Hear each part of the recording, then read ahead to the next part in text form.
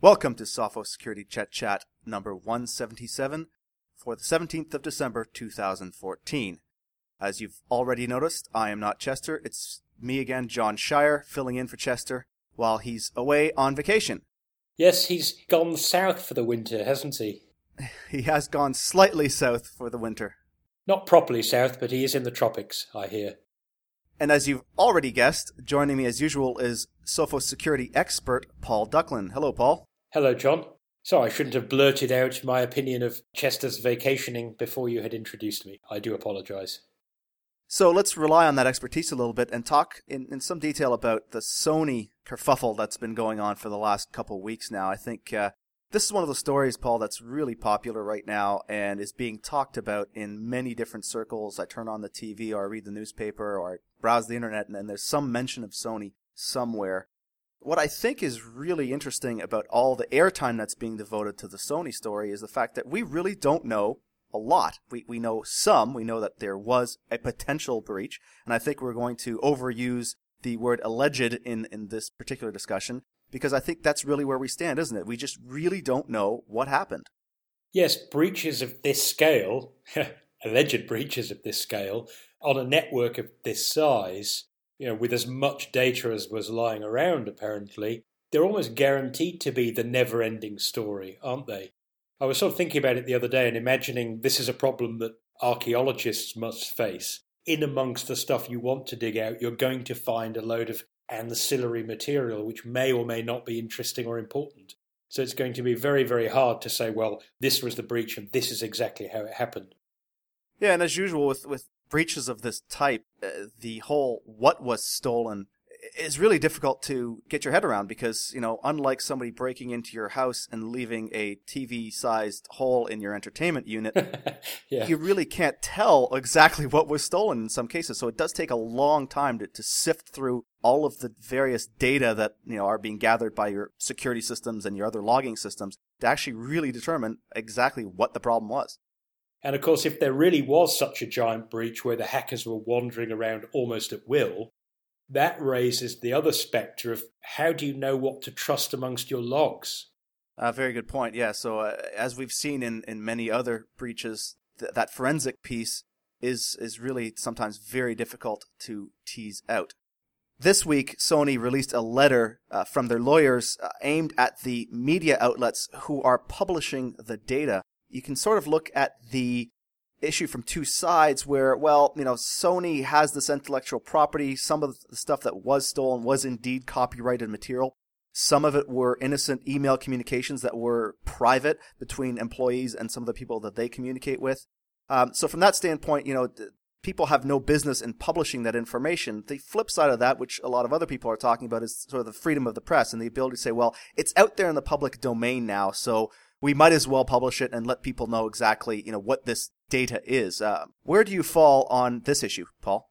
I sort of hear the idea that you can teach people a lot, and indeed one can learn a lot from seeing the sorts of stuff that got stolen. So I kind of feel for Sony in all of this, but I guess, unfortunately, it's not a very good look when they've been breached and there's all this controversy about how much got stolen and, how bad security might have been, then to come out with yet more legal threats. So I don't think it's done them any favours. On the other hand, if you go down to the pub and buy goods from some bloke you meet at the bar and they're stolen, my understanding is in most countries you're committing a crime. You're not allowed to buy or receive stolen goods knowing they're stolen. You know that they're not yours and you jolly well know the guy selling them to you doesn't have the right to pass title to you. And I think you can make exactly the same argument with data that is not yours. Yeah, good point. And speaking of secret codes, it seems like that is what is needed these days when it comes to figuring out exactly who will be getting the latest update from Google's Android operating system. Oh, yes. So 5.01 was released for some. I am a user of the Nexus devices from Google. And I've got a Nexus 4 and a Nexus 5. So far, both devices have the 5.0 version of Lollipop. I have yet to see the 5.01 update over the air, or OTA as we like to say. That doesn't mean it's not available, because if you actually look on Google's factory firmware page, there actually is a version available for my handsets. As you dig into it even further, you notice that, basically the whole ecosystem's fragmented, right? You've got all these devices that are supposed to get the latest and greatest from Google, and I don't know who has the secret decoder ring for this, but you just can't tell when these images are coming down. I have a Nexus that's more recent than yours, and it's still on 4.4.4. I find that there are older official Google devices that have the latest firmware, and some of the latest devices had the older firmware, some of them not even up to Lollipop at all yet. As you said, it's really hard to get your head around how you are supposed to be at the cutting edge of security by having the latest version and the latest patches. And if Google can't even get it right for its own devices, its Nexus family, what sort of lesson does that teach to all the third-party vendors of Android devices who famously have all sorts of versions, some going back years? You're right. It does cause a lot of confusion. And when it comes to the non-Nexus devices or the non-stock devices, you're anywhere from 6 months to never from getting the latest operating system. I think you brought up a really good point when you said some of the newer devices are stuck on older firmware and some of the older devices are on newer firmware. If you're a system administrator that is implementing, a bring your own device policy into your environment, and you've got you say, well, I'm going to allow these set of devices to be enrolled in the system, and a user comes up to you with a compliant device, compliant in the sense that it's one of the devices that you picked to be allowed to be enrolled, but they're on an older version of firmware, is it okay for them to root their Android device in order to get it up to the latest version of firmware so that they can be more secure and, arguably maybe more productive with some of the new features? It's an interesting conundrum, if you ask me. It is, because I'm sure that you and I, if we were approached by anybody using, say, Sophos Mobile Control, who said, look, should I allow jailbreaking? Should I allow rooting? What are the benefits? What are the risks? So we'd have to say, don't do it. But then, as you say, what if genuinely somebody can take an older handset that's their own, that's perfectly serviceable, and actually make it, ironically, more secure by rooting it so they can get security fixes that they know do not exist in their version? Where does that put system administrators? I can't think of some standard advice of how to solve that problem, particularly when I know that some of the vulnerabilities that are patched in versions of Android that are still current for some older devices represent quite serious security flaws. Yeah, if you were to ask me if I was in charge of one of these programs, I think, and it's easy for me to say that in a thought experiment, but I think I would rather err on the side of caution and say, you know what, there just won't be any rooting or jailbreaking of devices in my infrastructure for the sole reason that basically rooting or jailbreaking a device, you're breaking the security of that device. Yes, and I guess the flip side of that is to urge people who are bringing their own device and do think they have a fantastic case for being allowed to use unusual apps or to have their phone in a non-standard state. If your IT guys say, look, we love your enthusiasm, but we kind of don't want you to do it, don't take that too personally. Don't rail against it. It is a difficult balancing act for a system administrator. And the more variables there are in the equation, the harder it is for them to solve it. Yeah, and as we speak about mobile devices, and specifically at this time of the year where it's the holiday season for many of our listeners, one of the things that became apparent last year, and I was looking at an infographic from our friends over at Stay Safe Online. They're talking about, users are increasingly using their mobile devices for doing their holiday shopping. There are still some pitfalls that people need to watch out for. One of the ones that comes to mind is just the fact of using, open public Wi-Fi. Particularly since in many shopping centres, the free Wi-Fi is something that it's just open and unencrypted.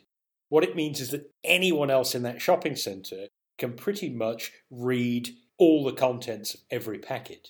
In fact, even if it's an encrypted wireless network, if it's just got a pre-shared key, the same key for everybody, then provided they're around and sniffing when you join the network, they can decrypt your traffic anyway. somebody next to you at the coffee shop or even at the other end of the shopping mall could actually, and very probably is, watching out for interesting transactions and interesting information being shared. And as Chester and I have mentioned many times in previous podcasts, we also have that problem that it's not unusual for the mobile version of an app not to be up to security scratch compared to, say, using a regular browser on a laptop. Yeah, and as demonstrated by Chester in some of the recent PR videos that he's done, that some of the kit that you can buy for relatively low cost make this man-in-the-middle activity really easy to accomplish. And so it's just best that when you are doing online shopping, that you do it over a trusted, secure channel. There are other scams, too, when it comes to the holiday season that people, I think, really need to watch out for. Which, the bait and switch scam really comes to mind. And absolutely. We know that if you haven't got an iPhone 6 already, you desperately want one in time for Christmas. Folks, there is no free iPhone 6. Exactly. So when it comes to bait and switch scams, just like anything, there's no such thing as free beer. There's no such thing as free iPhones either. One of the last things we can talk about when it comes to staying safe and secure online is the ever popular password discussion. We've just wrapped up the 12 days competition at nakedsecurity.sophos.com, where the last, day 12 was basically a tale of two passwords, and you were kind of riffing on some of the stories that have been published this year. Yes, in fact, many listeners will be familiar with the song of the 12 Days of Christmas, and we've had a little jingle each day, and the one for day 12 that I did said, on the 12th day of Christmas, I made a little vow. I'll stop sharing passwords right now, particularly if they're passwords that you have to type in on a mobile device where it's comparatively more difficult. The tendency is, well, let's pick something that's short and easy to type, and let's get something where I get used to the muscle memory or whatever you call it, so I'll just use the same password on every site. It's going to end in tears, folks, because it means that if a crook gets one password, he's got the whole lot. And so we've got a video on Naked Security you can watch called How to Pick a Proper Password, and an excellent piece by you about how to choose a password manager. So do go to nakedsecurity.sophos.com and have a look at John's article. It's entitled 5-Minute Fix, How to Use a Password Manager. What I really like about the article is the fact that the comments are starting to pick up, and what's great is the user community is chiming in as well and adding to the conversation. So I do urge, if you do read the article, to scroll down to the comments and see what some of our readers have to say on that as well. And so with that, we will conclude the Sophos Security Chetlist Chat number 177. For all the latest news, please go to nakedsecurity.sophos.com. And if you would like more of these podcasts, as well as some of our techno podcasts, you can go over to soundcloud.com/sophossecurity. And until next time, stay secure.